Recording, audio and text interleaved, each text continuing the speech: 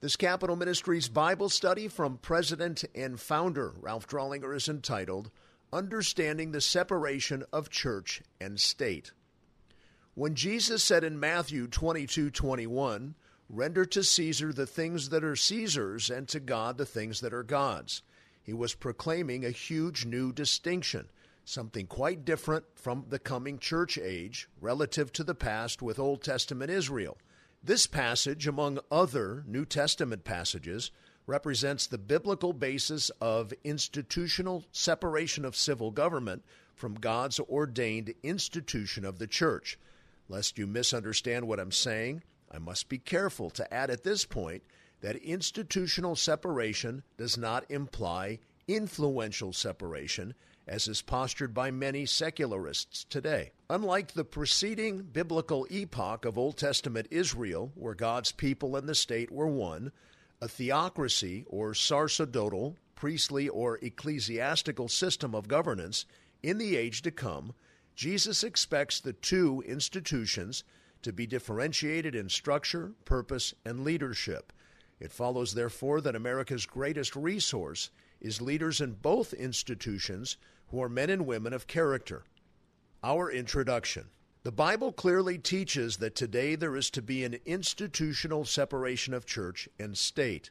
To think otherwise is to believe in a theocratic or sacerdotal form of government. What the Bible does not teach, and what the secularist would like to say the U.S. Constitution supports, is an influential separation of church and state. Clearly, however, such thinking is not supported in the Constitution nor the Scriptures. Render unto Caesar represents one of the biblical passages that supports the idea of institutional separation. Let us examine this more closely from a historical perspective. As primitive Christianity began, as recorded in the book of Acts, the separation of the church from the state of Rome clearly existed. Not until the 4th century A.D., when Constantine co-opted Christianity as the state religion in his attempt to unify the vast and diverse Roman Empire, did the previously existing clear separation between the two institutions disappear. Tragically, this lack of separation occurs even during the post-Reformation period.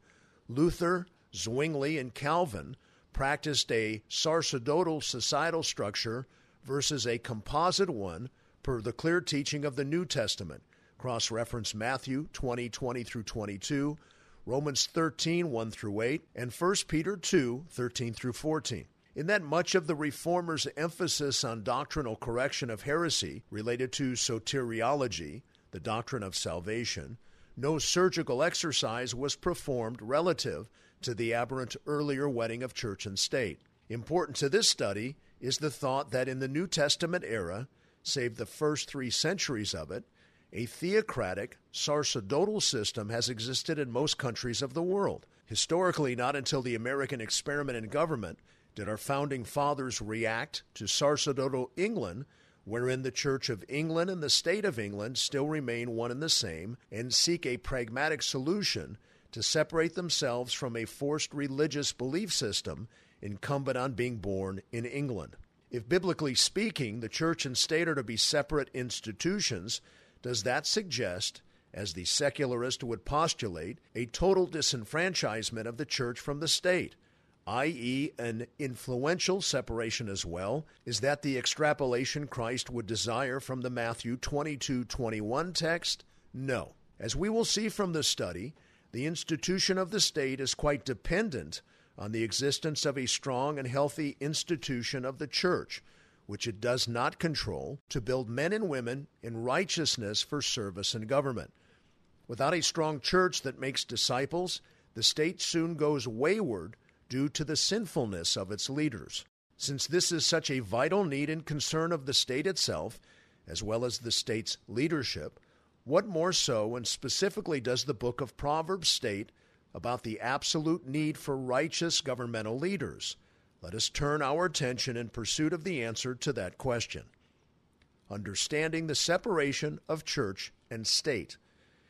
Every statesman needs to take a lesson from Proverbs chapter 14, verse 34. And this important proverb is a nationalistic versus personal bestowal of truth that is a sound political maxim. Righteousness exalts a nation, but sin is a disgrace to any people. Righteousness in the lives of individuals, both in a country's citizens and leaders, is the superior virtue over all others.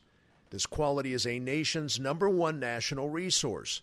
The writer of Proverbs is stating that this one ingredient assures the exaltation of a nation. Neither the international trade, nor the gross domestic product, nor the presence of natural resources is most fundamental to the exaltation of a nation. Rather, the righteousness of a nation's individuals is its greatest resource and the greatest commodity that a nation needs to manufacture. The same principles which build individuals in righteousness, as expounded by the Word of God, are the same principles wherein multiplied by and through individuals that build a nation. When a nation is impregnated with highly principled individuals, it gains well-being. Given this cut-to-the-chase analysis of our greatest need, the question then quickly becomes one of how righteousness is formed in the lives of individuals. Having come to this conclusion, therein exists, in terms of serving the institution of the state, the absolutely critical preeminent duty of the church in an institutionally separated society, to convert the soul and disciple, i.e., Christianize the leaders of the state and its citizenry. Conversion is even preeminent to education. Without a moral foundation, knowledge makes arrogant, 1 Corinthians 8:1b, and is of little value in terms of nation building. Therefore, in our composite country, the state is highly dependent on an institution it does not control, the church, regarding its own health and sustainability. Conversely, for the church to spend her energy in the capital community attempting to affect policy with little manifest concern for the souls of the state's leaders is to practice, biblically speaking, a misinformed and misguided sort of involvement. It is to attempt to do what others, strong in Christ public servants, can do much better. It is to be less than efficient. It is to misunderstand the primacy of her God-ordained role in a composite society. The church can best influence the state by building and sending righteous public servants to serve in government. Keep in mind the state is not in the business of manufacturing righteous individuals. Rather, God has designed it to punish unrighteous individuals. Cross-reference Romans 13:4 and 1 Peter 2:13 through 14. Proverbs 29:2 serves to summarize the point. It states, "When the righteous increase, the people rejoice, but when a wicked man rules, people groan." States Proverbs 11:10 through 11 in this regard, "When it goes well with the righteous, the city rejoices, and when the wicked perish, there is joyful shouting. By the blessing of the upright a city is exalted, but by the mouth of the wicked it is torn down." Adds Proverbs 28:12, which states, "When the righteous triumph, there is great glory, but when the wicked rise, men hide themselves." As you can see, Proverbs has much to say about the necessity of righteous governmental leaders. Scripture shouts about this matter. The church must be in the business of manufacturing them via evangelism and discipleship at all levels of their career paths. The germination of righteousness. The necessity of evangelism by the people of God to birth righteous individuals and achieve an ongoing healthy state is proclaimed by Proverbs 11:30. It reads, "The fruit of the righteous is a tree of life, and he who is wise wins souls." The fruit of the righteous generally includes our influence, productivity, instruction, and example. But notice what specifically is added to the definition of this fruit: evangelism, or the winning of souls. When Jesus visited the woman at the well in John chapter 4, he was undoubtedly very thirsty and in need of water. He, however, set aside his personal needs to win the woman to salvation. He forgot about his own desires and want of achieving a higher priority, the joy of her salvation, the beginning of a righteous life. Righteousness means right wayness. The soul of the woman at the well was the most important thing on Jesus' mind. If only more Christian individuals whom God has placed in the capital would practice this priority of another's soul over and above a self-centered preoccupation with career. States Bridges regarding the absence of soul winning, quote, "The Christian who neglects his brother's salvation fearfully hazards his own. He has gone back to his native selfishness. if he does not exhibit that love and kindness of God that has appeared unto men." End quote. He goes on to add, quote, "How poor is the mitre, head dressing, or the crown? How debasing the wisdom of the philosopher, the scholar, or the statesman, compared with this wisdom." End quote. The most important and wisest use of time in the capital is evangelizing the lost, creating by God's grace and imputation of the Holy Spirit men and women who will hunger and thirst for righteousness the rest of their lives. Our Capital Ministries ministry leader in the New York State Capitol has won 13 legislators to Christ in his first 18 months. How misinformed, simplistic, and overlooking is the wisdom of our nation's leaders, wherein the formation of righteous individuals through aggressive evangelism is never even mentioned, let alone emphasized. We need Franklin Graham to hold a crusade in the Capitol. What could be more important to the righteousness of our nation? Such ignorance in our priorities bespeaks of the famine of biblical literacy in our capital. Make no mistake here. Righteousness exalts a nation. Therefore, the priority of evangelism is the key to a great nation more so than anything else. We need to get this through our head, my friend. Evangelism is the germination of righteousness. We need today to convert public servants who are lost without Christ. The characteristics of righteous leadership from the book of Proverbs. Given the need for righteousness, aka biblically based leadership in the nation, what are some of the qualities that Proverbs states needs to be present in statesmen? Notice the following specific instructions from Proverbs that define what righteousness should look like in a public servant. The righteous need be A. Selfless in service. Proverbs 16:12 personifies the need for righteousness in the leadership of government. It states, "It is an abomination for kings to commit wicked acts, for a throne is established on righteousness." A righteous leader will have no interests of his own apart from the public good. In his or her heart will be a consideration of others as more important than self.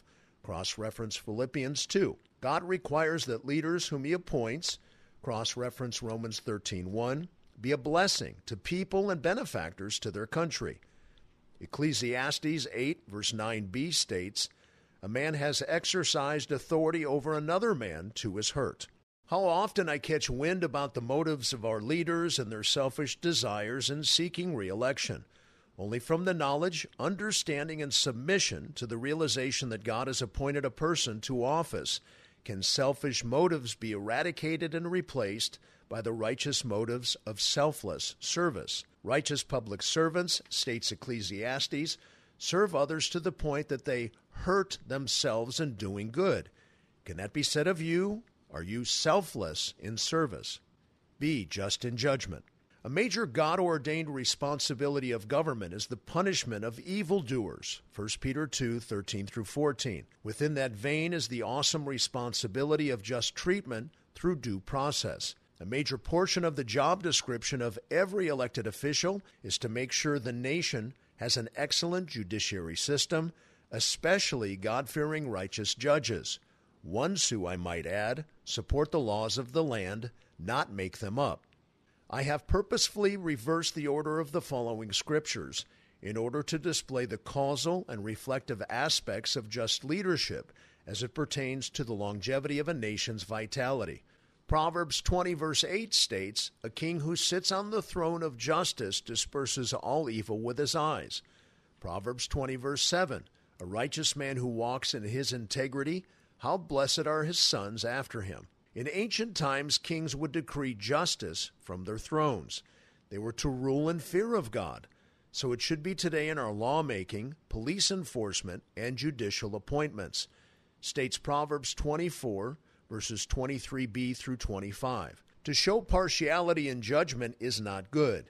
He who says to the wicked, "You are righteous," peoples will curse him, nations will abhor him, but to those who rebuke the wicked will be delight, and a good blessing will come upon them. Unfortunately for our nation, the majority opinions of our U.S. Supreme Court are increasingly characterized by these verses. Rather than convey righteousness on the unrighteous, Solomon, if here to visit their chambers and counsel with them, would urge them to concentrate on something else. States Proverbs 31 verses 8 through 9, "Open your mouth for the mute, for the rights of all the unfortunate. Open your mouth, judge righteously, and defend the rights of the afflicted and needy. Rather than make up rights for the unrighteous, judges should defend the rights of the less fortunate, for example, the voiceless, yet to be born human beings. Only through righteous lawmakers and law enforcers can a society have any semblance of justice. Justice stems from righteous, God-fearing individuals who are grown into such by the discipleship priorities of the church in a composite nation of co-abiding institutions of church and state. C. Know-how in hiring. If righteous exalts a nation, then it follows that the open acknowledgement of it and the discernment to elect people of integrity is the sure path to national prosperity. It follows that when and if the righteous have been elected to office, they should in turn hire righteous employees to dispatch their values. Too often, however, I've seen righteous elected officials hire the wrong kind of people. The wise statesman hires others who represent his character. Hiring wrong, corrupt, and wicked individuals will ruin a statesman's office. Contrary to establishing the office, they will misrepresent and corrupt. States Proverbs 25:5, "Take away the wicked before the king, and his throne will be established in righteousness." D. Committed in convictions. For a Christian public servant to flounder in his principles, to compromise biblical absolutes in his policies or interactions with others, grievously tarnishes his testimony, and I might add the corporate testimony of the body of Christ on the hill. To be truly righteous, we must hold fast to biblical convictions when the pressure is on. To do so requires not only biblical knowledge of those convictions, but to be in fellowship in the capital with other like-minded believers on a regular basis. When the fiery trial of our convictions arrives, will we stand firm and remain righteous, or will we fold? States Proverbs 25:26, "Like a trampled spring and a polluted well is a righteous man who gives way before the wicked." E. Barring bribery. To what avail are the best laws if people do not uphold them? The reason capitalism is slow to root in Russia and former CIS countries is due in large to a lack of righteousness among its leaders and citizens. Personal bribery overthrows the best of legal constructs. Samuel's sons took bribes, and their perfidy ruined Israel. Consistency must pervade every grade of official responsibility, lest bribery corrupt a culture from the top down. People of God, people of righteous convictions, must pervade the leadership of all systems of governance for them to survive. States Proverbs 29 verse 4 in this regard, "The king gives stability to the land by justice, but a man who takes bribes overthrows it." F. Potent in prayer. What every country or state most needs are righteous men and women beseeching God's presence in their personal and state affairs. Do not be deceived by syncretistic prayer breakfasts. God only hears the prayers of leaders and citizens who are upright and who live righteously through faith in Jesus Christ.